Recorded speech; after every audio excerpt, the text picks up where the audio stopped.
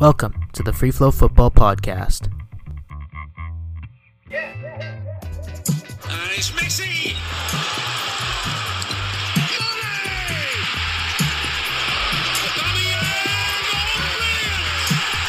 For Cristiano Ronaldo! On this week's episode, Nick and I dive deep into the Champions League games from the midweek and discuss the crazy Spurs City and Juve Ajax matches. We also might have gone in a little bit too harsh on Manchester United, discussing their downfall and their flaws in their squad. Have a listen.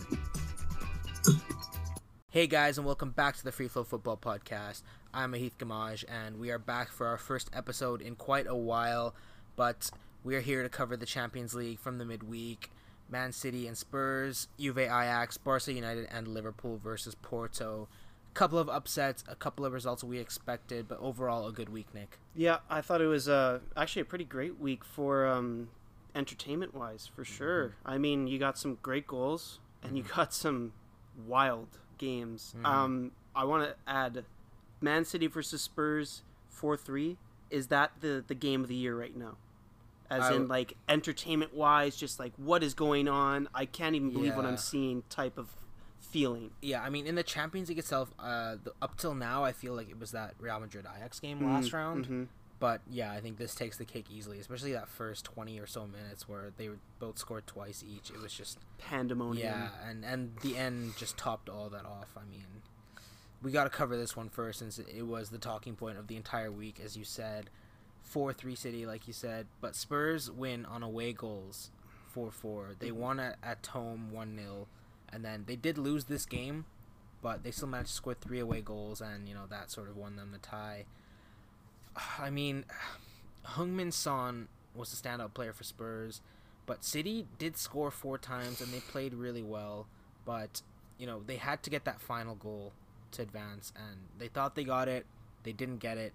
We'll talk about that later, and the Llorente goal, which was a little bit questionable. But I think the big talking point is Pep Guardiola. Yeah. Because everyone is expecting him to win the Champions League, right? For the past, 6 years, not even this year alone. With Bayern and City. Exactly. But, you know, he sort of... I mean, with Bayern, he stumbled at the semifinal stage. In all 3 years, he was there. Mm-hmm. And then City, in his first year, lost in the round of 16 to Monaco. Oof. And then last year, lost in the quarterfinal to Liverpool. And this year, the quarterfinal to Spurs. And, you know... he's widely considered the best coach in the world. You know, a lot of people would agree. I'm sure if you asked about 10 people that watch football, who's the best coach in the world, probably 7 or 8 of them would say Pep Guardiola. But, I mean, he hasn't been... I mean, forget about winning the trophy. He hasn't even been to a final since he left Barcelona. Yeah. And that was in 2011 when they beat Manchester United in the final. And now people are talking, you know, does this guy, you know, is he a good coach without Messi, blah, blah, blah. I mean, obviously he's a great coach, but is he the best coach in the world? Are you talking about as in, like, of all time or right now? Right now, yeah. Right now? Who are the other candidates that we can compare him to? Okay, Jose Mourinho has already been sacked in December, so he's gone. Jurgen Klopp hasn't won a trophy in how long? 6 years? Yeah. 5 years? Since, I think he won a Bundesliga in 2013. Yeah. Like sticking with the Premier League, Sarri isn't up to standards. Yeah. Emery isn't up to standards. Yeah. Obviously, Solskjaer can't be up to standards. If we go to the Bundesliga, both the coaches for Dortmund and Bayern, no. If we go to La Liga, Zidane has proven himself. Yeah. But I think you obviously have to give him time now. Valverde, I've always thought as a top manager. I feel like he's a bit underrated. Hey, Valverde. He's very underrated. Nobody talks about him amongst like the Peps No. and I think people don't rate him as much because he seems to be able to get Barcelona to defend a little bit better than they normally do. Like, as in, be in a defensive shape. It might not be as great a defensive masterclass as people would expect, or as a team that quality could do, but I think he's a great manager. Simeone has choked in the biggest stages lately, so he definitely can't be him, although he's a great coach nonetheless. In Italy, Allegri is just like Simeone. They've choked on the biggest stages. He stat pads that league in terms of Serie A titles and Coppa Italia's, but I mean, we don't rate that compared to the Champions League. I don't really think Ancelotti can put up can be put up there, and then Ligue 1, Thomas Tuchel, no. No. So I think I think out of just thinking about it, Pep probably is the best coach. Yeah.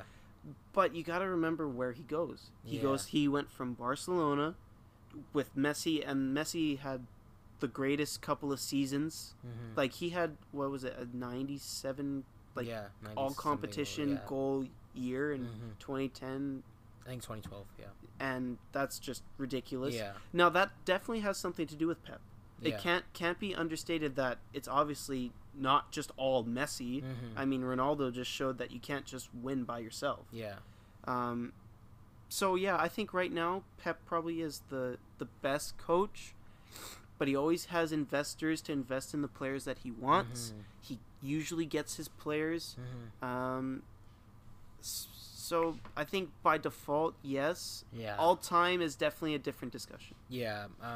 I feel like a lot of people do consider him among the best coaches of all time. Yes, Maybe not I think the best, I agree with that too. But yeah, I mean, with the style of play he brings and what he's done at these clubs, especially I think with his league successes, I think that really puts him over the edge in terms of some of the best ever. But I mean, his Champions League failures are becoming widely known now, and this City team looked ready to do it last year. Even they looked good enough to do it. I mean, 100 points in the Premier League is something that nobody's done before, and he did it with them last year, but they couldn't get past Liverpool.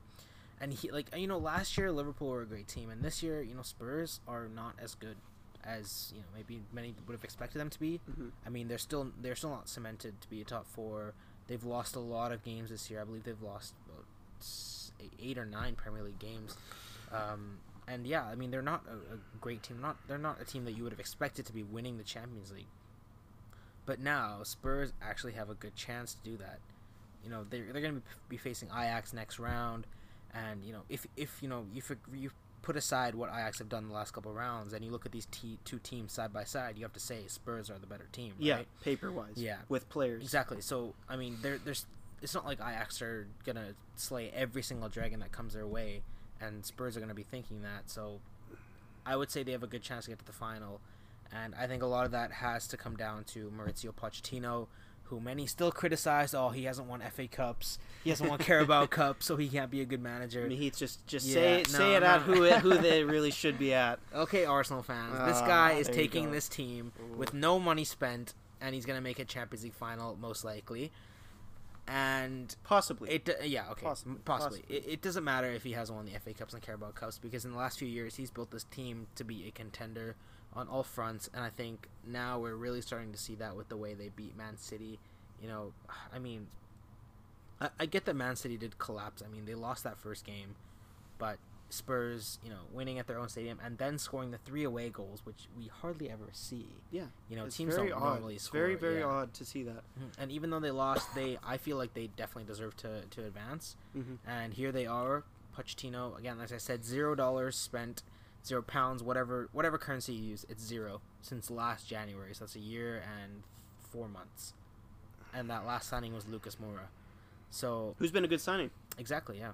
And I mean, they have the thing about Spurs is they haven't exactly spent their money that well over the past few years. I think they've dished 30 million on Sissoko, who is a good player but probably not worth that kind of money. And on Aurier and Trippier and all these good decent players. Yeah, good decent players. They haven't bought any top players in quite ever a while. Since Eriksen. Exactly, yeah. But they bought Dele Alli for $5 million. Yeah. Kane they developed through their youth system. Heung-min Son was an amazing signing. Yeah. And he was, I think, 20-something million, 25 million. Alderweireld they signed from Atletico. That was him and Vertonghen were a while back, I guess. And Lloris as well. Yeah, Lloris was 7 or 8 years ago. So they've had that core with them for a while too.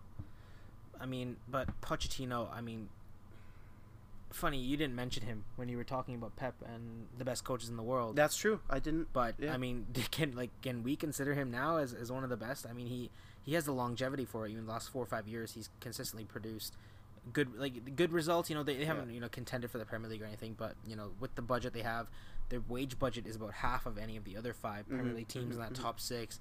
And, as I said, again, no money spent, and they have a new stadium as well. I mean, so they're a young team. They got a young coach. They're in the Champions League semifinals. They're in the Premier League top 4 as it stands.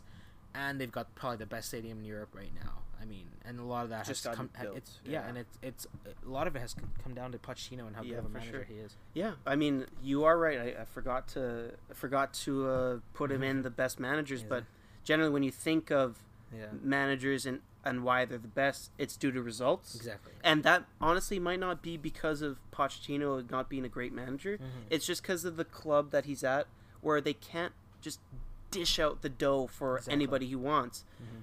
That being said, if I were a top team right now thinking I want to make a managerial change, I'd go after him. I think that he is one of the most. I mean, he is an unaccomplished coach. Yeah. And I mean, he's coached at Espanyol and Spurs. From that's the knowledge I have of the teams he's managed. Southampton as well. Southampton as well. Yeah. Okay. Then he's just he seems like a type of manager that's more of a teacher than a kind of a former player. Yeah. Usually, the best coaches in sports, in all sports, soccer, hockey, football, boxing, you name it, the best managers, coaches, trainers are teachers who are able to get you to understand what they think you should do and for you to buy into that. And he seems like that kind of guy. He doesn't seem to be a guy who gets mad easily. Yeah. He doesn't seem to be a guy who, when they win one big game, he's just all over the place bouncing around. Yeah. He seems a very calm and collected, but also brings a little bit of emotion into his game. The way I think of Spurs as a style, which is obviously directly correlated with the manager, is fluidity. He's able to play with the ball. He's able to make beautiful plays, but if it's time to get nitty gritty and counterattack, they'll do that. And that's what they did on the second leg, was get to the nitty gritty and pounce on the mistakes of Laporte and company. And I think Laporte is gonna have a real long look in the mirror on the first time pass to Heung-min Son, essentially. Yeah. And then the second one was where he took a huge first touch, and Lucas Moura snaps that up, gives it to Eriksen to Son, goal. I don't know if Laporte's been playing in the Manchester streets looking at these kids with their great touches, but I mean, I think Pochettino might have just gotten himself a trip to North London whenever he wants. Yeah. Especially he gets them to a final. This is the first time Spurs have been to a semi-final in a European competition since, I believe, 1965. Yeah. And that's the longest in Europe. Yeah. So that's insane. And obviously the club is just thinking, wow. Yeah. They must be in absolute dreamland. Hasn't spent any money in a year and a half. $1 billion stadium. Yeah. And they're going to go to the possibly, I think it's 60% Spurs, 40% Ajax to go through. But they're possibly there at the Champions League final. And, I mean, if they're in it, they can win it. So it would be unreal for them to possibly get in, and unreal to win it. And the thing is, people are saying, oh, well, it's not like they're going to win, they're not going to win the Champions League, but, like, I mean, they can get past Ajax over 2 legs, I think. And, once they get to the final, Liverpool, they've seen them a lot the last couple of years, and they're going to know what they're up against. And with Barcelona, they might not be favorites, obviously, but they did play them this year. They're in the same group. Same group, yeah. So and that's something. Exactly, yeah. But, regardless of who they face, Liverpool or Barcelona, they're going to have a shot because they're a good team. And in a one-off 90-minute game, they can beat anybody in the world. We saw that last year where they beat Real Madrid, who went on to win the Champions League. So, we can't just rule Spurs out just because they're Spurs, Like, I get it. They're bottlers or whatever, but, they've got a good team and they've got a chance to win. A quick question before we continue. What do you think the Arsenal fandom would think if Tottenham somehow won the Champions League? Do you think there would be people throwing themselves out of windows? Yeah, I think there'd be a lot of people that just would not be, I don't even know. Like, I think it'd be utter chaos, for would there be riots, fights, do you think? Fights for sure. At the next game, like next North London derby, fights for sure. Riots, I'm not sure about, but, I think they would just be upset, gutted. I know I would be if Spurs won. You know how embarrassing that would be? It's very embarrassing. Like, I mean, you have to give them credit. Like, I know they're a great team. I know they got great players and a great manager, but, like, I don't like them. Yeah, so, obviously. You know, it'll be tough if they do win, so I'm hoping Ajax can do the job, but, you know, I think Spurs will win next round, but I think they'll lose in the final. That's what I think is going to happen. Yeah. Which, you know, I feel like that's what the consensus belief is, that they're possibly going through and they're most likely losing in the final if this were to occur. Yeah.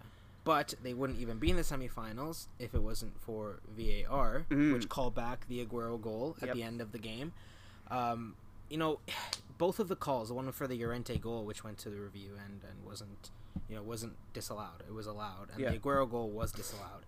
But, you know, this is the type of thing that people don't like about VAR. Yep. It sort of ruins the big moments. You know, it ruined Aguero. Man, the entire Etihad Stadium's big moment was completely ruined. And, you know, I remember watching the game, and, like, you don't even know what's going on. I couldn't believe it, you know, because obviously I was happy, and I was, like, cheering. Yeah, and then you look on the screen, the commentator was going nuts, and I forget who the commentator was, but he was, like, screaming. And he was, like, you know, going, like, what is going on, blah, blah, blah.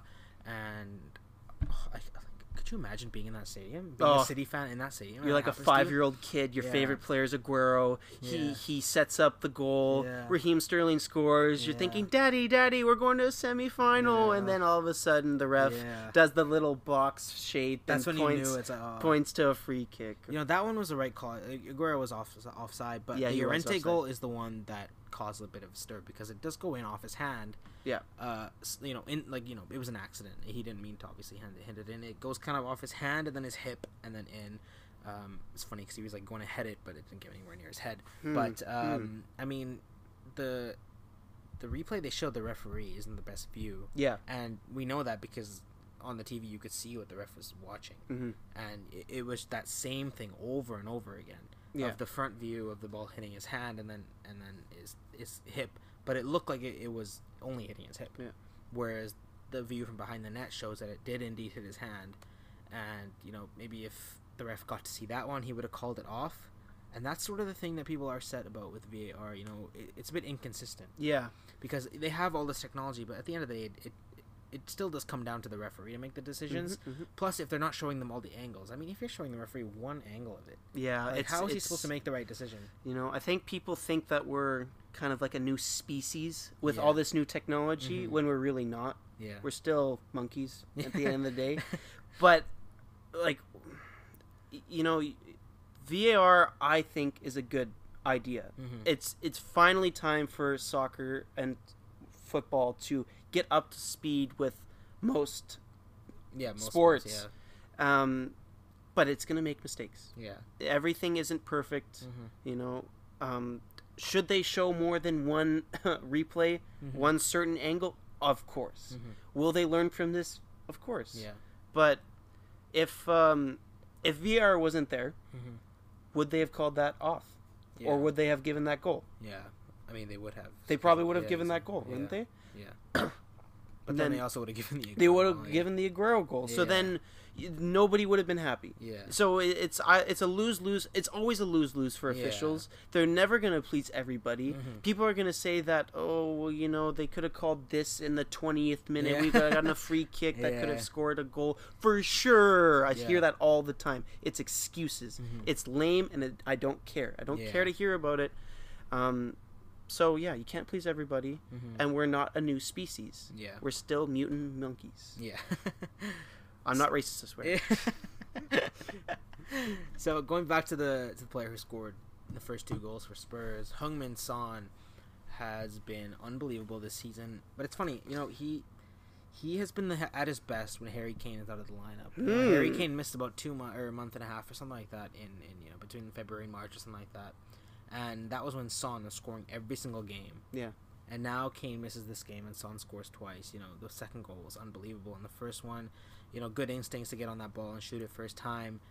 You know, I think he's starting to put his name into that world-class mix a little bit. I think it's borderline right now. Like, it's on the line right now. Yeah. If he can deliver them to a final, yeah, I mean, that pushes him up there. Could you imagine the money that Spurs are getting from South Korea of all the shirt sales? Like, he's going to be he's their Ji-sung Park now. Yeah. And he might be even more important to Tottenham than Ji-sung was to United. And, a lot of people have started talking about is Heung-min Son the best Asian player the Premier League has ever seen. And, the thing is, Park Ji-sung won a lot with Manchester United, but he wasn't really a crucial player. He was a good player. Yeah, he was a good player, but he wasn't that star name, whereas Son is certainly in that bracket. So it's kind of a whichever one do you prefer, how good the player is or how much the players won. Yeah. But, well, then that's like Pochettino and Pep. Exactly, yeah. Mm-hmm. It's always a curious thing. I think most people would gravitate towards achievement and winning. Yeah. But I think in this case of Son versus Park, Park probably was a player who was off the bench a bit here, started a bit here, and did this and that, but he played with Ronaldo, Rooney, Scholes, Ferdinand, Vidic, all those players. Exactly. Son plays with good players, but he does play very well for them, and I think he's borderline world class. Yeah. Now, another thing I wanted to ask before we wrap up. You were talking about Harry Kane who not being in the lineup and Son playing better. Why do you think some players are able to do that? They have a better player playing with them. Yeah. It's like Dybala and Ronaldo. Yeah. Ronaldo has made Dybala basically a little child. He's not playing at all, and he's terrible right now. But he was good the year before and the year before and the year before. It doesn't make any sense to a kind of like on paper view of life. Yeah. Why would you think that? I think it comes down to the spaces they occupy on the pitch, along with where the teammates are finding them with passes, how often their teammates are finding them with passes. When you're Christian Eriksen and you're running towards the opposition defense, and Harry Kane is there, and Heung-min Son is there, Lucas Moura is there, Kane is the guy you're going to look to because when he's playing with his back to goal and he's got runners coming off him. There's nobody better in the world, right? So, but when you take that out, then who's the next person you're going to go to? It's Heung-min Son, right? So true. I think that plays a part in it. Plus, on both the goals, you saw that Son was occupying more of a central role, kind of. Yeah. So, that is usually where Harry Kane is. And if Son is there, he's obviously a great player, and he can produce goals just like Kane can, but in the same areas that Kane can as well. Yeah. So I think it just comes down to that. For Ronaldo, Dybala, I think it's pretty much the same.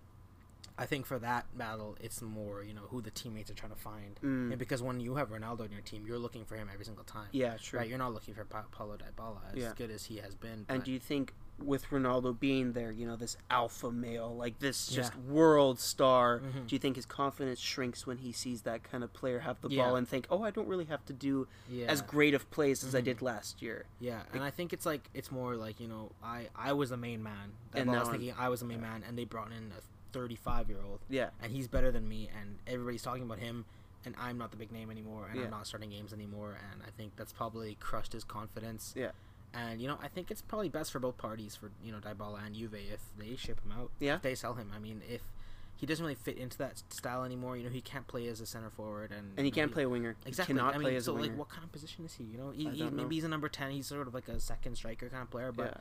They don't really use that, And Ronaldo isn't the type to feed people. Yeah, he needs to be fed. So you know what? I think Dybala should be shipped out, and they should get somebody who can, probably a really good center forward. Yeah, they should try and get, because Mandzukic is getting old, and he's not improve that on Mandzukic. Exactly, and but he's not a 30-goal scorer that most and he hasn't been in exactly. Has he ever been a 30 top? Probably 20-goal scorer. 25 with Bayern. Yeah, but he was always with Ribery and Robben to feed them. Yeah, that's why Benzema worked with Real Madrid for so long, and Benzema is proving everybody wrong right now. So yeah, you know what? Juve should go for João Felix. In that, because he plays in the front two at Benfica for the most part, and he's been so good in that front two. If him and Ronaldo play in the front two, the Portuguese are going insane. Yeah, exactly, and I think it would work well as So if they have that kind of money, I think that would be the. But they also have Keane still. Mossy Keane is a good athletic player who's been in Juventus for a while, and he's Italian. Yeah, Italianish. But I think. Well, let's get on to Juve Ajax. Yeah, exactly. Ajax won again. Yeah. Again. In the home stadium of the team, of the giant that they slayed. Yeah. Everybody thought that Real Madrid win. like Ajax's beat win over Real Madrid was a fluke. Exactly. Or not even a fluke, but just like a one-time thing. You know, okay, they beat this team, but now they're playing Juve. Juve are more tactically disciplined than Real Madrid under Solari. They've got Ronaldo. Mhm. Ajax can't win. For sure. And, after the first leg, we were thinking, okay, 1-1 in Ajax. It's a good result for Ajax, but are they going to, win in Juve? Highly doubt it. Mhm. But they go and do exactly that. Donny van de Beek and Matthijs de Ligt with the goals. Ronaldo scoring the one, obviously, for Juve. A lot of people trolling Ronaldo after this loss, and you understand that all the Messi fans obviously gonna go right for his head right after something like this, especially after the years of not being able to do that in the Champions League. They definitely pounce on exactly. But Ronaldo scored all 5 goals that Juve have scored in the 4 games. A hat trick to save them from even going out earlier. Yeah. And then the 1 goal in the first leg here, 1 goal in the second leg was the only 2 goals that Juve scored in 180 minutes against a team from the Eredivisie, which I think is a little embarrassing for them, especially with the amount of money they spent on. It has to be. Their shares dropped 22% from this loss. Wow. I mean, it just goes to show that they have to win Champions Leagues with Ronaldo in order to keep this money going. Yeah. But, you can't really blame Ronaldo for this. No. That's the thing. Like we were talking a little bit before the podcast, every player who steps on the pitch has some sort of responsibility. Yeah. Obviously, he shares the blame because he's a good teammate, one. He's the star of the team, too, which is the main thing. That's why he's getting most of the stick. It's not because he didn't perform. It's because he's the biggest name. Yeah. If the reason why LeBron James gets so much stick for the Lakers not making the playoffs, he's the biggest name. Exactly, yeah. I mean, it comes with the territory. You get all the praise for scoring and this. You get all the blame when you are out, even if it's not your fault on both sides. Even if you didn't even play in a Euro 2016 final, but your team won and you get all the praise. Yeah, that's so true. Oh, wow, what a surprise. Yeah. And then when you lose, of course you're getting all the blame. So, I mean, he's won 3 Champions Leagues in 3 years. Yeah. He's going to dry his tears with that memory. As for what is Juve, what went wrong, what are they going to do? I felt the tactics from Allegri were just bad. They score 1 goal and then they probably thinking, "Okay, park the bus. We got this. No problem. Easy." But no, it doesn't always work like that. Doesn't always work like that. The intensity didn't seem like it was there compared to the Atletico game. They didn't have to play for something. Exactly, They had something to lose, and they lost it, just like Atletico lost to them. Yeah, exactly the same way. So I don't know. Some of the choices that people he started with, Dybala up front. Yeah. Maybe not the best when you look at Douglas Costa's injured, Mandzukic is injured. De Sciglio playing at right back is just. We tried to discuss that on our last podcast when he played in the first leg against Atletico, but this doesn't make sense. I mean, why are you putting the best right back in the world on form? He's a top 5 right back right now, anyways, Cancelo, without form on the bench. Why are you leaving Cancelo on the bench? Yeah, I don't understand. Didn't understand. Just I like De Sciglio. Obviously, is a more defensive type of player, but he's defensive because he's not good enough. Exactly, he just has to work harder. And wide, why do you need him in this type of game? It was 1-1 after the first leg, and you had to win this game. Yeah. So I don't understand. At the end of the day, Cancelo gives you a better chance to win than De Sciglio does on both ends of the pitch. Yeah, he's a good defensive creator or and offense. defensively. Yeah. So I don't understand. I just feel like Juve lack a little bit of depth. With Chiellini and Bonucci, great players, and then when you go a step down, it's Rugani, and that's a significant drop off. Huge drop off. And then you got Barzagli, who's like 45 years old, and he's retiring at the end of the season, but he's still there. And some white. They gave him a contract extension from last year. Yeah, but he's retiring now, though, I think. But still, just for this season, I mean, they could have gone out last summer and bought a center back, either heading into his prime or, mid-20s, something like that, that could take the torch from Chiellini, most likely. He's like 34, I believe. He's on his way done soon. And, for that, I feel like they've just sort of lacked a little bit in the market. I know they brought Ronaldo, but that is just one position. It is one position, and with he doesn't guarantee Exactly. finals, just like Messi doesn't guarantee finals. Yeah, and as we mentioned before, at center forward they don't have any top players, and their wingers are just basic kind of. They're No fast, superstars. They're flashy. Yeah, like Cuadrado, Douglas Costa. They're effective players. Yeah, Bernadeschi's a good player. He was bad. Yeah, he was poor. very bad. Mhm. I was shocked to see how bad he was. Honestly, He was great against Atletico. He was honestly my Ronaldo made the goals go in, but he was the one who pulled every string. He won the penalty. He got the 2 crosses. Yeah, he was great on that night. But this night, boy, he looked bewildered. He didn't even know what to do with the ball. Yeah, and it just kind of. I think Juventus probably also got exposed in the midfield. Yeah, They closed down Pjanic pretty quickly. Yeah, and Can defensive midfield type of player who's a destroyer, and he's really just going to pass the ball up, and that's it. And then Matuidi, he's the types of players he's just a better Can who runs faster and more. And that's it. That's what I'm saying. Like, these guys aren't exactly superstar kind of midfielders. No. They're not like the Modric, Kroos, Casemiro, Champions League winning midfield caliber, right? It's like it's just. I don't even know. I mean, Emre Can is not good enough to play for Juve. I don't think he is. I don't even think he's he's questionable to even be on their bench as far as I'm concerned. And then Bentancur is a bit inconsistent. He is still young. I think he'll be a good player, but to be starting in this kind of game, maybe not. And then Matuidi's sort of like a specialist kind of player, a good ball carrier, but a good destroyer kind of type, like a Conte type. But he's getting up in age too. Going to Bentancur, I think. He's a good player. He's very young. He'll play a good role for Uruguay for sure, because I don't think there's any other midfielders that are coming up that you can really think other than Torreira. Yeah. But I don't really rate him now, especially. Yeah. He definitely could. He's young. Yeah. Get better. But I think him being able to create is a very big flaw in his game. Yeah. He's a good CDM who can go into the box and cause a couple of problems here. I know you're going to bring this up right away, but Ramsey is going to be a good improvement for them. I think so. Obviously off a free transfer. Yeah. It will be interesting to see how they're going to fit all their midfields in, what they're going to do with them. But Juventus have a lot to think about. Yeah. And they also have to think about their age. Yeah. Ronaldo, as great a player as he is, he's 35 years old.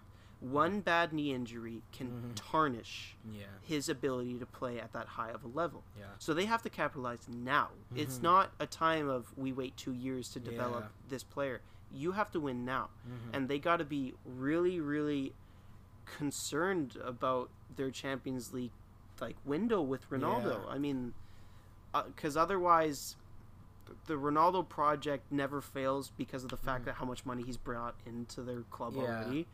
But in the eyes of the fan and in the eyes of a result, it's a failure right now. Because they're also out of the Coppa Italia. Yeah. So they've literally digressed from last year. They've decreased their amount of trophies, and they're at the same position except Coppa Italia exit and a quarterfinal exit. I mean, regardless of whether they bought Ronaldo or not, they would still be winning Serie A. So he hasn't made a difference technically. I mean, this loss is a bit scary for Juve because I feel like they might be understanding that they're kind of at the end of a cycle here. Yeah. With Chiellini, Mandzukic, Ronaldo all towards the end of their careers. They're getting old. And they have to spend money this summer. Not next summer. No. It has to be this summer. I mean, they're getting Ramsey for free. He's a good signing. He's a big game player. But center forward, center back, maybe even a center mid. Yeah, another center mid along with Ramsey I think is needed. Those 3 positions, that spine has to improve. And the way they can fund all that, Dybala. Exactly, yeah. I think they've got to dish him out. And I don't know I don't know what suitors are going to buy him, but Probably his value has decreased, meaning that more people might want to buy him. I would think like a Manchester United, or like even maybe like a Bayern Munich or something like that might go after Dybala. But I mean they've got to sell somebody. I think he's that one odd man out that they. Well, he's the most of value that they can get right now. Yeah. And he's clearly not working with Ronaldo. Yeah. I mean, it's just not happening. He was their top goal scorer in the Champions League, I think, with 5. during the group stages though, and then when it came to the big boy clubs or the big boy matches, it just where was he? Where Ghost, or just was on the bench. Yeah. So they have a lot to think about. And Allegri's not even their main problem in terms of getting rid of him. Signing Conte has been rumored a bit, but I don't. I mean, I blame him mostly for this loss, but I don't think he should be fired right away. I don't think you can really improve on that unless a really golden opportunity comes by. You know, if they get a chance to get like a Pep or a Pochettino, then like go for it. But like right now, if they sack Allegri, who can they go for? Is Conte that big of an upgrade? Not really. Is he? He's kind of like the same player, except a little bit more fiery. Really. Exactly. Yeah. So it's a bit risky it's a bit risky to hire somebody else. So I'd say stick with Allegri, but just improve that team. Definitely. So, going back to Ajax, what's the most impressive thing about them so far? Other than, you know, the fact that they're beating all these big teams. What specifically? Maturity. Yeah. Usually a lot of people talk about experience. And I don't really rate experience as high as other people do. Yeah. I think there's a certain thing about people that can take pressure and can't take pressure. Yeah. And you learn it through interactions over time with people. It's not, you're not going to see if you can deal with pressure the first year you know them. It might be the second or third year. Yeah. And I mean, Ajax went to a Europa League final 2 years ago, lost to United. They played well in that game and too. they played well. Yeah. So they're just consistently improving. Yeah. De Ligt is a 28-year-old center back in a 19-year-old's body. Yeah. Really. Yeah. I mean, and they're all so just technically sound. Yeah. They're just very good. Yeah, they're so good. Tadic is the buy of the season. Yeah. I mean, he's balling on all cylinders. And I don't... Southampton must be thinking, wow, we're just disgraceful. But, boy, do they ever look impressive. And, you know, good for them. Yeah. This is one of the premier football clubs on the planet. Yeah. By far. No Man City, no PSG. Ajax is easily ahead of them in a historical stance. And it goes to show that you don't have to spend 200 million euros a year. Exactly. Yeah. You can make something out of your youth team, and I don't understand why more clubs don't do that. It just doesn't make any sense. It's a free revenue. You can develop kids to play your brand of football. And usually that's what teams want. They want these guys to play their own style of play. That's why Barcelona get a lot of Ajax players in the past decades. That's why you see certain clubs deal with certain teams. You know, it's because of the style and the sense of the club. Yeah. And I think they can beat Spurs for sure. Yeah, I think no question about it. For me, the most impressive thing kind of goes hand in hand with yours. It's like mentality. Yep. You know, to go to the Bernabeu, to go to beat them easy, Allianz Stadium, and and crush play them off the park. Literally in both ties. I mean, and the age goes along with that. You know how mentally tough these kids are. Matthijs de Ligt is their captain, and he's not even. You know, he's still a teenager. He couldn't drink in the States. Yeah, literally. And you know, it's just so impressive. And also, like you mentioned, Tadic. Also, Daley Blind was shipped out of Man U. Like, get out of here. Like, we don't want you. We want Ashley Young more than you. Exactly. I mean, they kept Rojo, they kept Jones, they kept Smalling, but Blind, they were like, yeah, you can leave. But, you know, now they bought him for like $15 million, and who's laughing now? Who's laughing now? Edward? Center back for Woodward. Champions League semifinal team, and yeah, I mean, against Spurs, I think it'll be tough. But we also thought it was tough against Juve and Real Madrid, so they've definitely got a shot. Yeah, I mean, they have a better... Yeah. Most people would think, if you were to tell them right now, or, sorry, at the beginning of the knockout stages, if they could get Spurs or Real Madrid, who do you think Ajax would beat more? And most people would probably say Spurs. Yeah. So, you know what, they're... it's a real credit to that club, that system, that coach, especially that coach. I don't know his name. I apologize for any Ajax fans, but he's making a name for himself. I've heard that they're going to extend his contract, and I don't see why they wouldn't. There are a lot of clubs in Europe right now who would be needing a manager, and you know his name is going to be thrown around in a lot of places. I mean, if Bayern Munich want to go away from Niko Kovac, I think that is a number one signing? number one. He's got to be top of their short list for sure. If Chelsea decide to get rid of Sarri, that's got to be close to the top of their short list. I mean, there are hardly any managers that are at clubs as I mean, not like massive clubs like Ajax. Obviously, they're historically massive, but money-wise, they're good. Attraction-wise, they're good, but they're not great. Like I saw a lot of tweets saying, why don't these Ajax players stay there and become a great team again? Why do they want to leave to Barca? Well, why do you think? I mean, you can't reach your ceiling with Ajax. They're in the Eredivisie, which is probably not even top 7 league. It's probably 8th best league in the world, and I mean, you just can't hit your ceiling because this is likely never going to happen again in the next couple of years. Ajax being this good and reaching this far, I mean, probably they not. just don't have the money for it, and they don't have as good as their talent developing is. It's not going to happen every single 5 years. They develop a De Ligt, a De Jong, and we saw that the last 15 years, but they didn't really develop anybody of note. I mean, they did Schneider, I believe. But that was a while back. I think they did Alderweireld as well, actually. Mm-hmm, I think he was developed from there, too. And, Eriksson and all those guys. Yeah. But, not Dutch players, first of all, and not, world stars.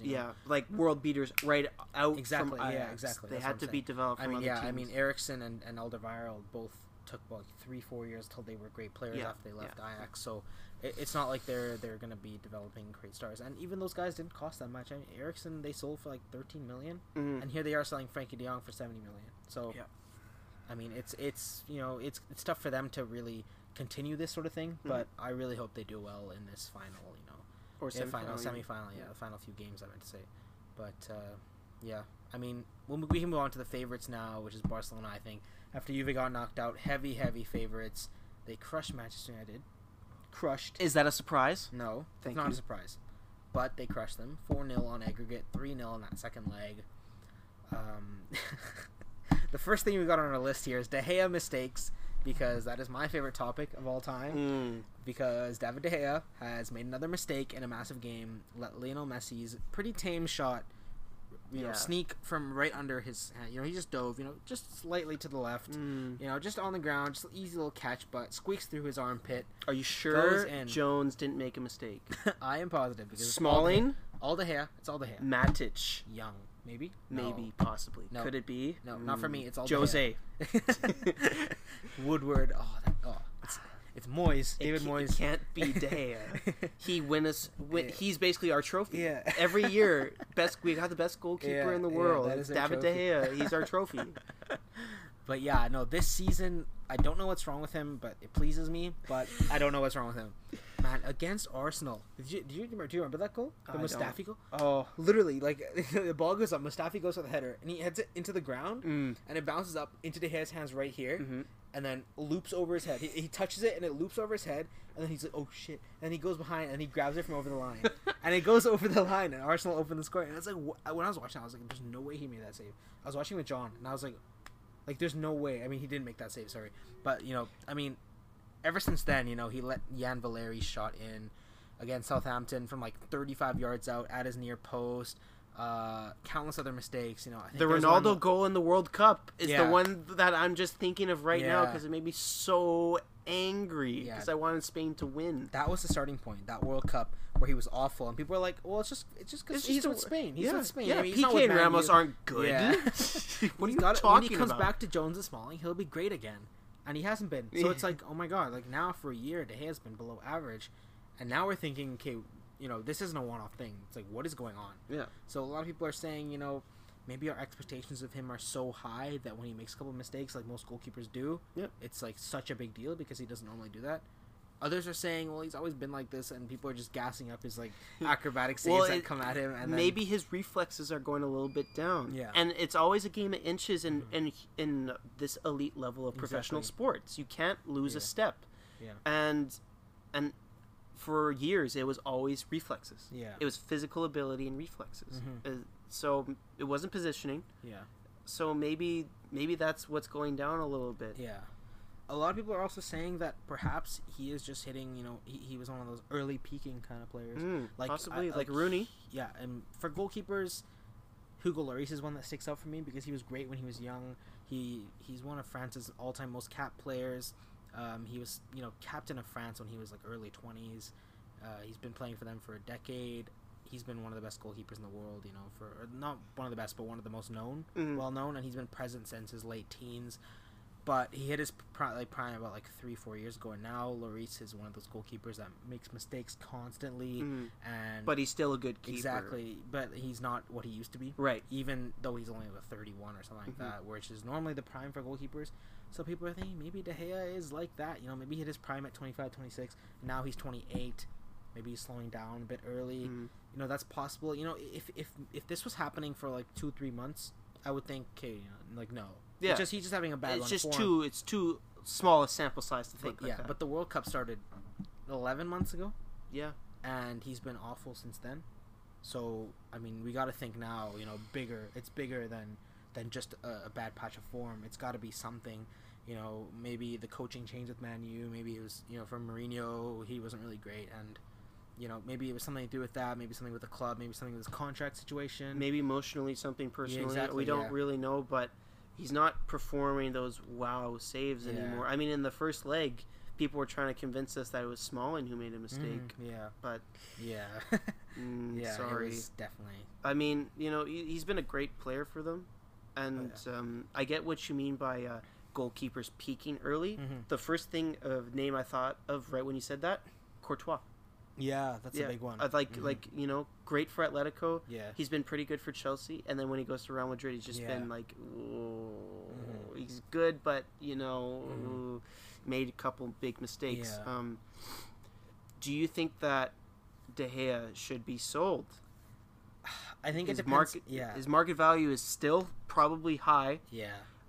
But the signs are showing that he is slowing down. Yeah. And it could go of two ways if they sell him. If he gets sold to a team and he performs well for them, Woodward is a brain-dead idiot.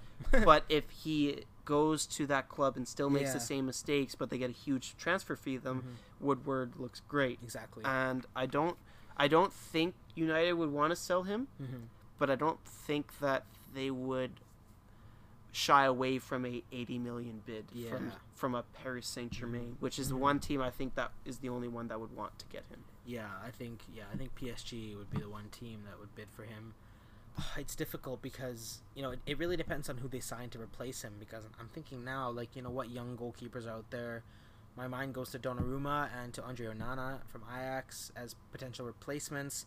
I think talking about replacements is a bit premature. I think De Gea is somebody who is a bit indispensable for this team. It's very difficult to get rid of him unless, like you said, an 80 million bid comes in. Plus, replacing goalkeepers now is just as expensive as it is to sign anybody. Yeah. I mean, Kepa Arrizabalaga was 70 million, and he's been below average for Chelsea. And he's 24. Alisson was 60 million. He's been great, but that's a lot of money. Courtois was pretty cheap. He's 36 million, 40 million. And that's because of his contract was going to expire. It would have been this year. Yeah, and if that wasn't the case, he would have been 60, 70 million for sure. So it is difficult to find goalkeepers of quality, and it's difficult to afford them. So I think it would be best if they stick with De Gea, because there really isn't many goalkeepers. Even if he's playing below average, he's not. They're not at that quality. The one goalie that I know Man U fans have had on their lips when they think of De Gea leaving is Oblak, and he signed a contract extension. I believe it was honestly yesterday or the day before, and the release clause I think is about 120 million. Yeah. So but that's the best goalkeeper in the world. So if you want to spend, go and spend. I think you got a big case for that now, especially with Neuer and De Gea playing. I mean, I think a lot of people are saying Oblak now. It's usually him or Ter Stegen that people are saying. I mean, honestly, Ter Stegen is sensational right now, and he also fits Barcelona's style of play.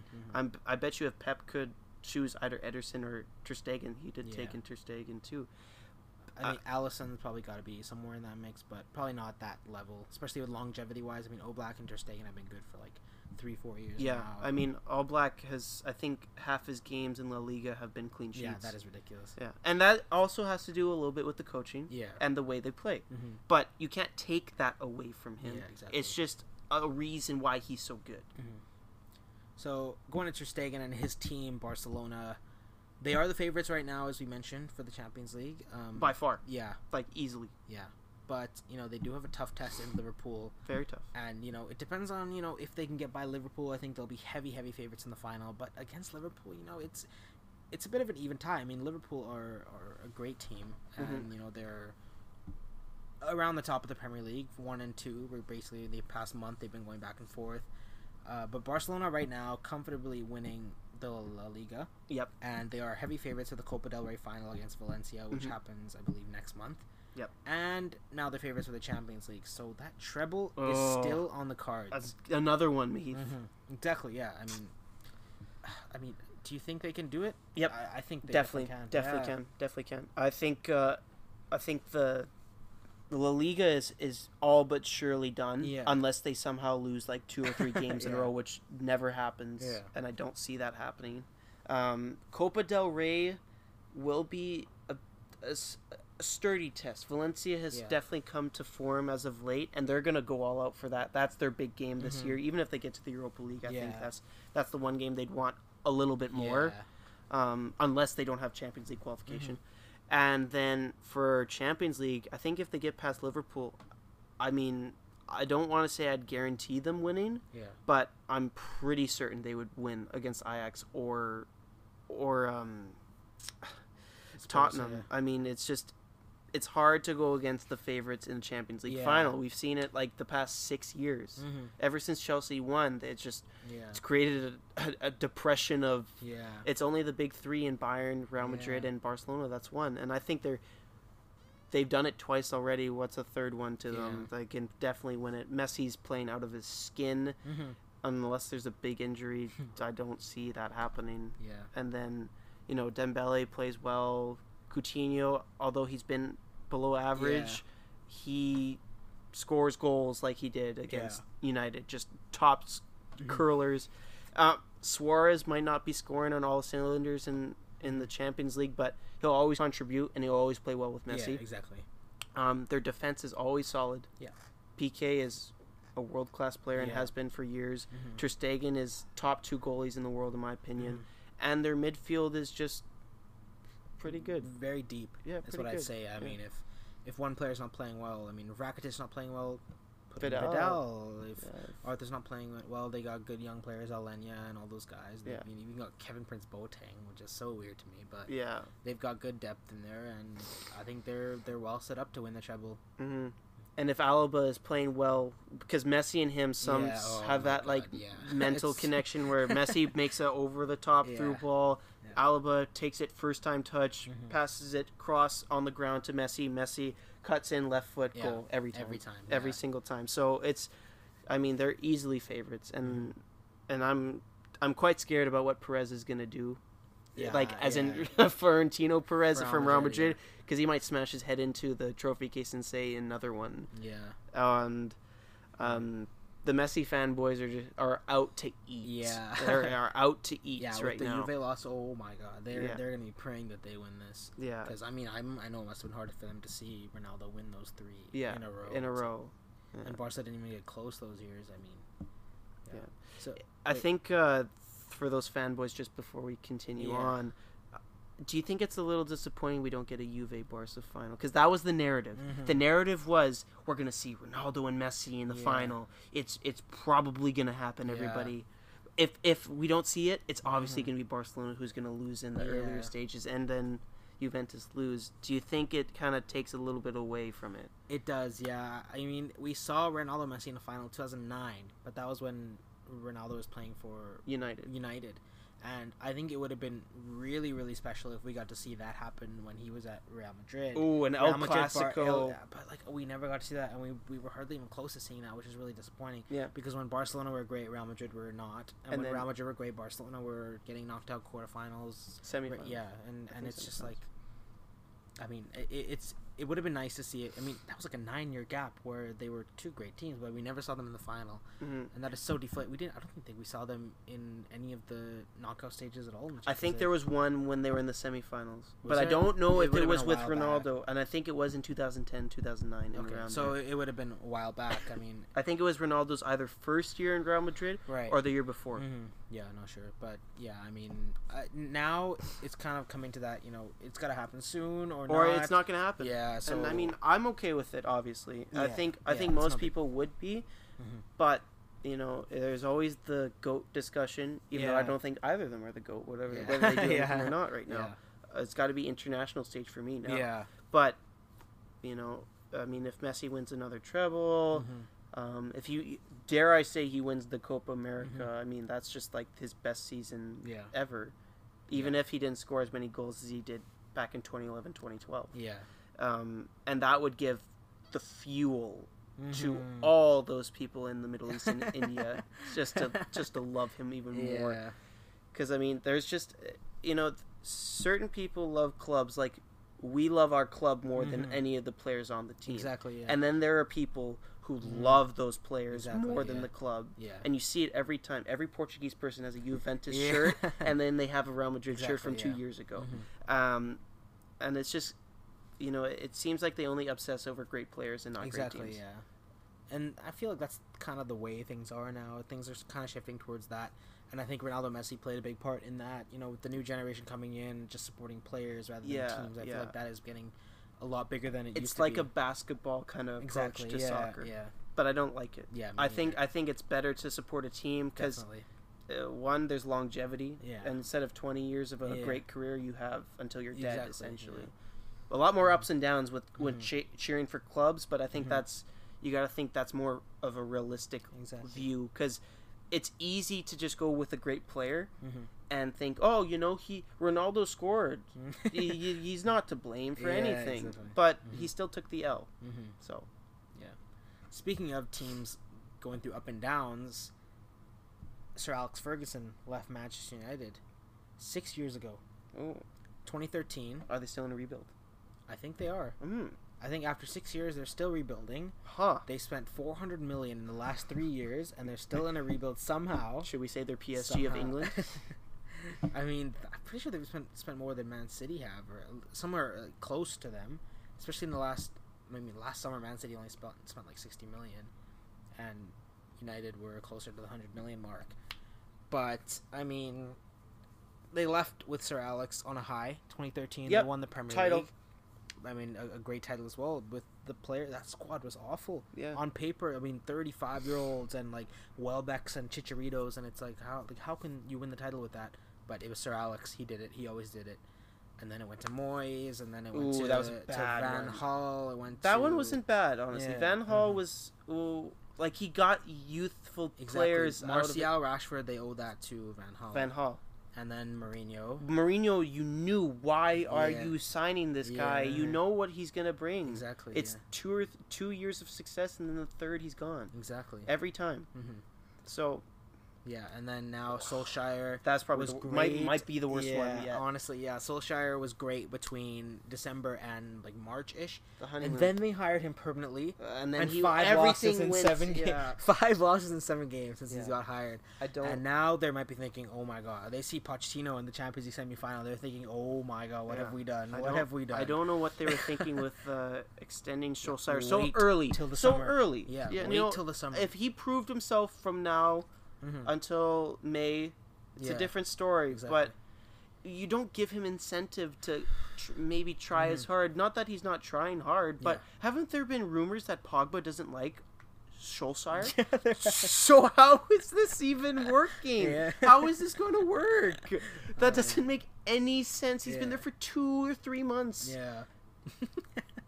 That's hilarious. What a terrible situation this club has put themselves into. They are run so awfully. I remember, I was on Twitter the other day, and Liam Canning is one of those like famous Manchester United fans that just like tweets, and he's like, well, he's got a lot of followers, and he's like, okay, this team needs to buy 2 center backs, a right back, a center mid, a right wing, and a striker. I was like, is that half the team? Oh my god, that is 7. You guys spent $400 million the last 4 years. How do you need upgrading in 7 positions? I was like, how? It's every year. Every year. Every year they're linked with Hummels, Bale, this, that, and Yernan to do them, to bring them back to the promised land. I mean, why? Manchester United is happy that they get a 1-0 defeat to Barcelona in Old Trafford. That's what they're at right now. I know. They're basically Arsenal. No, literally. They are basically Arsenal. They're fighting for top 4. Yeah. They're fighting for an FA Cup. Yeah. And they're getting out of the Champions League quarterfinals round of 16. Yeah. Yeah, I don't know what's going to happen with them because the thing is they've done this for so long that even though, they can't really attract the superstars anymore. Not anymore. You know, they've No. got to go for like the younger ones that Yeah. can maybe turn into superstars. But you know, they completely shot themselves in the foot over and over every single summer, just signing bums for like 35, 40 million. Why every are you summer. buying Fred? Exactly. Like, who is Fred? Like, I only know him because I used to watch Ukraine, and even then he didn't impress me. Exactly. Yeah. So I don't understand some of 55 these, million. and they have such a random squad. I know. It seems like these guys are just signed 2 years and they're forgotten about. Where's Valencia? Isn't he your captain? He's gone. Yeah. Ashley Young's your captain now, and everybody hates him on that. Every fan hates him. Mateus is blowing up her phone saying this dude sucks. Get him out of my club. Yeah. I don't understand. And they still have Jones and Swan at center back. Don't you want to upgrade? That's what I'm saying. Like 400 million spent, and those guys have been there for like 10 years. years.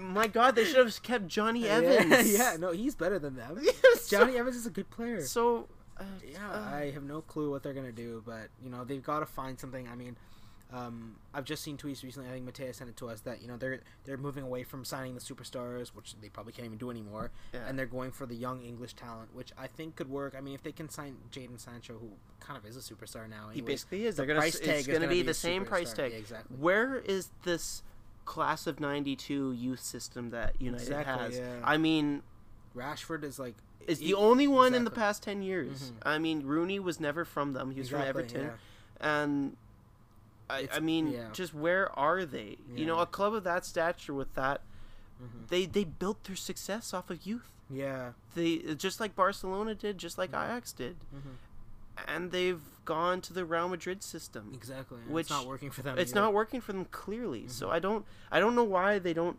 invest either more into it or get better scouts. Don't they have the most scouts in the world? Yeah, they do. So they're either they're trying too hard, Yeah. or they have incompetence directing them. And I think it's a little bit of both. I think they are trying a bit too hard to get back to the promised land. Yeah. It takes time, but a rebuild every year where they have to recycle players every year. Exactly, yeah. I mean, Rojo is still there. He hasn't really been that good Yeah. for them ever. Pogba is still finally waiting to get unleashed by Yeah. some signing that they Yeah. make. I don't. Yeah. They're in a world of trouble, and 5 years down the road, dare I say, they become the next AC Milan. I think it's definitely possible.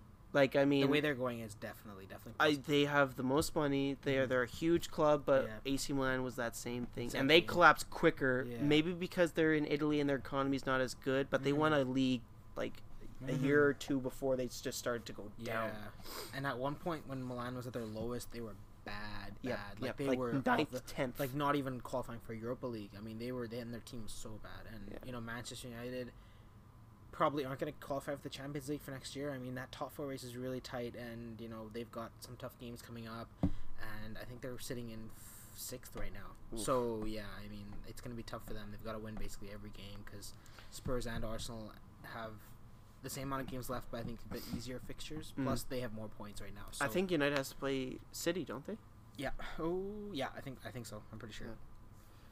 Yeah. So I mean, I guess we can quit, you know, bullying Man U and talk about Liverpool. They're all going to rivals. unfollow you. I'm Yeah, sorry. It's okay. And now we'll talk about their arch rivals, who are somehow doing way better than them, Surprise. despite a few years ago being considerably worse than them. Yeah. And that's Liverpool. Who did they used to have as a striker that was laughable from Southampton?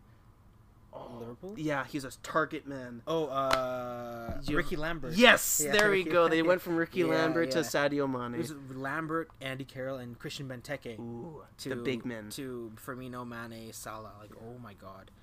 They had Suarez in between, to be fair. Yeah, that's true. But- And Sturridge was great for them as well Yeah. back then. But I mean, Jurgen Klopp has done a good job with this team, and now they are European and league contenders. Yep. But you know they eased by Porto. You know, there's nothing really to talk about. Yeah. It was expected that they were going to ease by them, and they did that. 4-1 in the second leg, 2-0 in the first leg, 6-1 aggregate win. Pretty simple, pretty expected. But now they're going to have to play Barcelona. And, you know, last season they had a great Champions League run. They beat Man City in the quarterfinal, got past Roma a bit iffily, and then they lost to Real Madrid in the final. If Karius didn't make those mistakes, I think they could have gotten more out of that final, potentially even won Certainly. it. But you know, now they are one of the favorites. they've right improved. behind Barcelona. They've they improved are- since yeah, last year, exactly, for sure. yeah. And, last year they finished fourth in the Premier League, and now they are looking 50-50 to win it or to finish second. But against Barcelona, it's going to be tough. But if they can get out of it, they're going to be the favorites in the final. Right now, with the 4 left, they're the second favorites, definitely, I think. But, coming up against Barcelona, that is going to be a great fixture. Yeah, I think it'll be a fun fixture. And it usually seems like the best games are when the favorite is behind and they chase the game. Yeah. Like City versus Spurs. Yeah. It was just like Barcelona versus Levante last year, 5-4, and Levante won. It was a great game. That was my favorite game of the year. And I think that could be the exact same thing. Either Messi steals it at the end or Liverpool holds on to their lead, and I'm excited for that. And I think certainly Liverpool are the second favorites to win the Champions League. Whoever wins this tie, the odds makers are going to make them the favorite. Exactly. For sure. Yeah. I think Liverpool can do it. They got pace, they got speed, they got great forwards. Their midfield is going to probably be exposed, which is the big thing that they have to contain for sure. And their back line is very good, and their goalie's very good. So I think that midfield, as long as they can try and... obviously you can't really try to get away from midfield play, but they're going to have to make the most minimal mistakes against Barcelona and capitalize on every Barcelona mistake. I'm excited to see how Virgil van Dijk does against Lionel Messi, because he kept Ronaldo pretty quiet in that final last year. I think that did come down more to Lovren and Trent Alexander-Arnold, but Van Dijk is somebody who people are saying maybe the best center back in the world, probably top 5. Yep. But is he the best? And I think we will learn in this tie whether he is or not. Whether he's Messi. that much of a difference Exactly, because it takes a special kind of center back to do that. The Ramos, the Piqué, the Godin, the Chiellinis, the Hummels, those kind of superstar talents are hard to come by. Yeah. And he's right there right now. Yeah. Will he cement it? Exactly. Because it's there for the taking. Yeah, and PK's on the other end, and we get to compare them right by each other. With they have Messi. a similar body type. I think Van Dijk's a bit more athletic and less technically gifted. Yeah. But it's going to be a fun matchup. I think. Well, I guess we can talk about the Europa League, which wrapped up. Or today? The quarterfinals wrapped up today. Yep. Arsenal, Chelsea, Valencia, and Frankfurt moving on. It'll be Arsenal versus Valencia, Frankfurt versus Chelsea. Mouth-watering games, honestly. There are going to be fun games, as usual, in the Europa League. Yeah. Honestly. But, Frankfurt had a great comeback. I believe they were down 4-2, and they came and scored 2 goals in Germany to win the second leg. Yeah, but they were down a man for most of the first leg as well. Right, and they scored 2 goals. Yeah, they scored 2 goals somehow. That front three of their Slavic players is just really playing well. Rebic, Jokic, and Sebastian Haller, is it?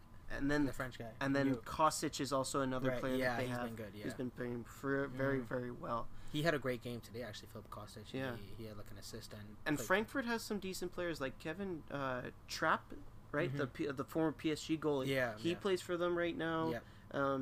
They're a fun team to look at. And Chelsea gave up 3 goals against Slava today. Yeah. And that's a little bit of a worrying sign for them. Yeah. And they probably... Would you think that with Arsenal and with Chelsea, and I guess you could even say Valencia and Frankfurt, to get into the Champions League, is it easier to go through their respective leagues? Yeah. Or is it better to try and go for the Europa League all out? Right now, Arsenal and Chelsea are in such a close race, and it doesn't look... right now, in the Premier League, Arsenal and Tottenham easily the favorites right now to get top 4.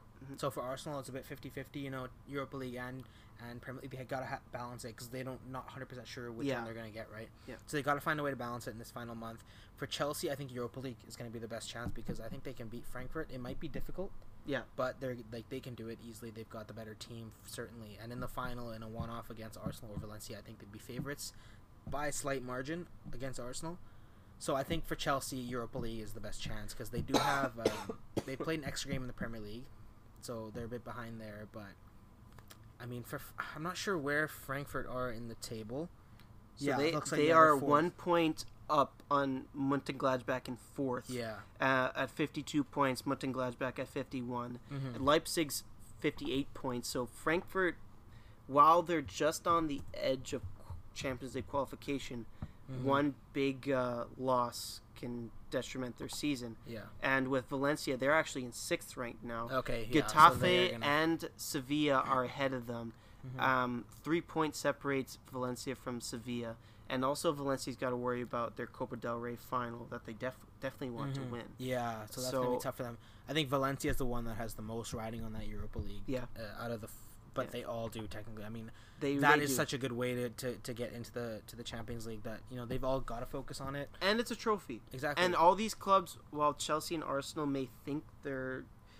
prestige-wise, they're bigger. Their fans. They have more fans. They have this. They have that. Yeah. Obviously, Valencia is a very, very big side in Spain, and they're always the 4th that I think of as the best teams historically in Spain.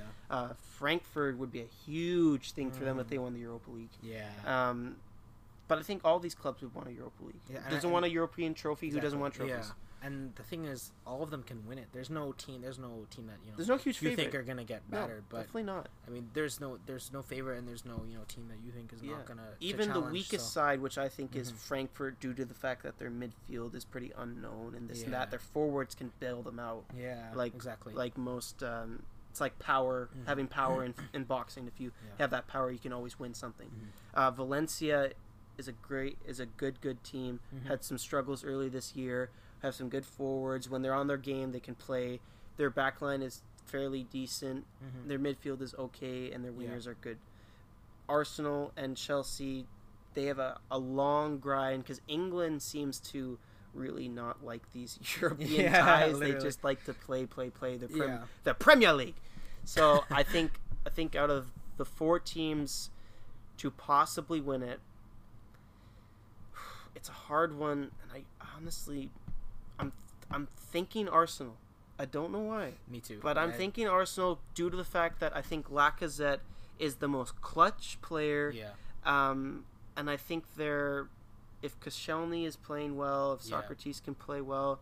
Arsenal have conceded 1 goal in the last 7 games, which is very if they impressive can keep for them. the away game at Valencia, at the Mestalla, then I think they're the favorites in the final.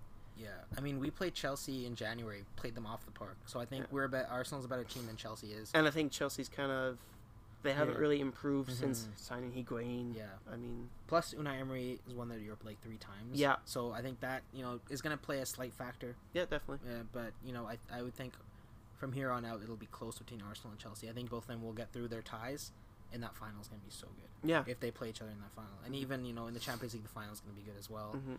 But what do you think it'll be? For the Europa League final? For both the finals, For both finals? Yeah. I think Barcelona marginally beat Liverpool in a Game of the Year candidate. And then I think I'm going to pick Ajax. Okay. I don't know why, but I think Ajax can pull it off again. They've slain 2 dragons, and now they're going up against a goblin. Yeah. So to speak. I think they have the confidence. I think that whole country is going to be behind them. Yeah. I know that they're in a title race right now, but I think there's no real difference compared to them and Spurs. Yeah, Spurs have to try and get qualification with the Champions League regardless. They can't bank on winning the Champions League. I think it will be Barcelona, Ajax. Barcelona win. That's fair. And then for Europa, while I do think Arsenal are the favorites, I really think that Valencia are going to push them. And I think if Valencia wins that away leg, if they beat the brains out of Arsenal at home, they're through, in my opinion. But I think Arsenal is gonna play real conservative away from home, and they're gonna try and at get the Emirates. It's very difficult. Yeah, very They've difficult. lost once this year at the Emirates, so it's. And then for Chelsea, Frankfurt. It's interesting to think about that because I don't really rate the back line of Chelsea a lot. I don't think that they're that good, but they have Hazard. Yeah. And that's really all I have to say. So I think Chelsea narrowly beats Frankfurt. Yeah. And I think Arsenal narrowly beats Valencia. Yeah. I'd say that's fair. And the final? Final for the victory of Europa. Yeah. Tough one, 50-50. I think if Hazard plays out of his brains and shows the world who he is, he wins. Now that's a double-edged sword for Chelsea because he wins that tie for them. he wins that final for them. Yeah. Guess who's calling for Madrid, Exactly, baby? yeah. It's Perez and the boys. Yeah. So he's going to be gone if that happens. But I actually think that Arsenal will win it. I mean, I thought they were the favorites. So if they're the favorites in my head, that means that they're the favorites to win it. And I think they're going to win it. I mean, by slim margin. Yeah. This is a lot closer than a Champions League, which is refreshing. Yeah. But yeah, I think if they can convincingly beat Valencia too, then that's a big step. I think the final will be Arsenal-Chelsea as well. I also think Arsenal will win simply because they can get goals out of literally nothing. Yeah, with the two strikers, I mean, Aubameyang's it's like 25 goals this year. Lacazette has like 18, so it's like obviously they're like combined they score 45 goals. So I mean, goals out of nothing. Chelsea doesn't have that. Yeah, that is the one thing. Chelsea work hard for their goals, which is a big difference. Midfield is probably very even. I mean, as big names as Jorginho, Kovacic are, they've been pretty bad this year. Whereas Arsenal have lesser known names, Xhaka, Torreira, who have been good this year. So I'd say that's even. I mean, when they played in January, Arsenal won every single battle around the pitch. So I would say Arsenal are the favorites. As for the Champions League, I think Spurs will be Ajax. Ooh, that Liverpool-Barca one's tight. Oh, that'd be so weird if both finals were two English teams. Okay, I'll pick Liverpool then. Ooh. Screw it. Screw it. Liverpool, Spurs, and Arsenal, I think that's Chelsea. The first time you've picked against a favorite. Yeah, but, Wow. I mean, the thing is, it's possible. It is possible. It is very possible that both finals will be English right. teams. And then, I think Liverpool will take care of Spurs. Do you think that BBC and BT would just go bananas? Yeah. Sky Sports, they would just be like, God. the Premier League is back! Yeah, that kind of thinking that was there in 2008, 2009. Yeah, it'd just be... Those were the glory days of English football. I mean, I think the 2008 Champions League final was Chelsea, Arsenal, United, and Barcelona. Yeah. But Barcelona did win, but still to get that many teams at that stage is pretty impressive. And 2009 was, I think it was Moscow when John Terry missed the penalty against United. That was the final, yeah. So yeah, I mean, but yeah, I mean, it's gonna be good. Not all the ties are very difficult to predict in both leagues. Yeah. So in both leagues. It should be fun, and well, I guess that wraps it up. Thanks for joining me, Nick. Thank you for having me, Heath. Hopefully we can do it again soon. All right, guys. Well, that was a Free Flow Football podcast. First episode in, I don't even remember how long. I think it's been about a month and a half. Yeah, I didn't get roasted for Atletico choking. Thank you, everybody. But yeah, guys, hopefully, since I'm done exams, I will be back often, hopefully, to talk about all the coming games across all the leagues. And yeah, and we got the Canadian Premier League coming up as well that we will be covering. But yeah, should be fun. Next couple months will be great for soccer all around the world. But thank you guys so much for listening. Of course, check out the podcast, the other episodes coming up, along with the website and the Twitter and everything else. It's at Free Flow Blog on Twitter, and then freeflowfootball.com. Just punch that into your URL code. All right, guys. Thanks for listening.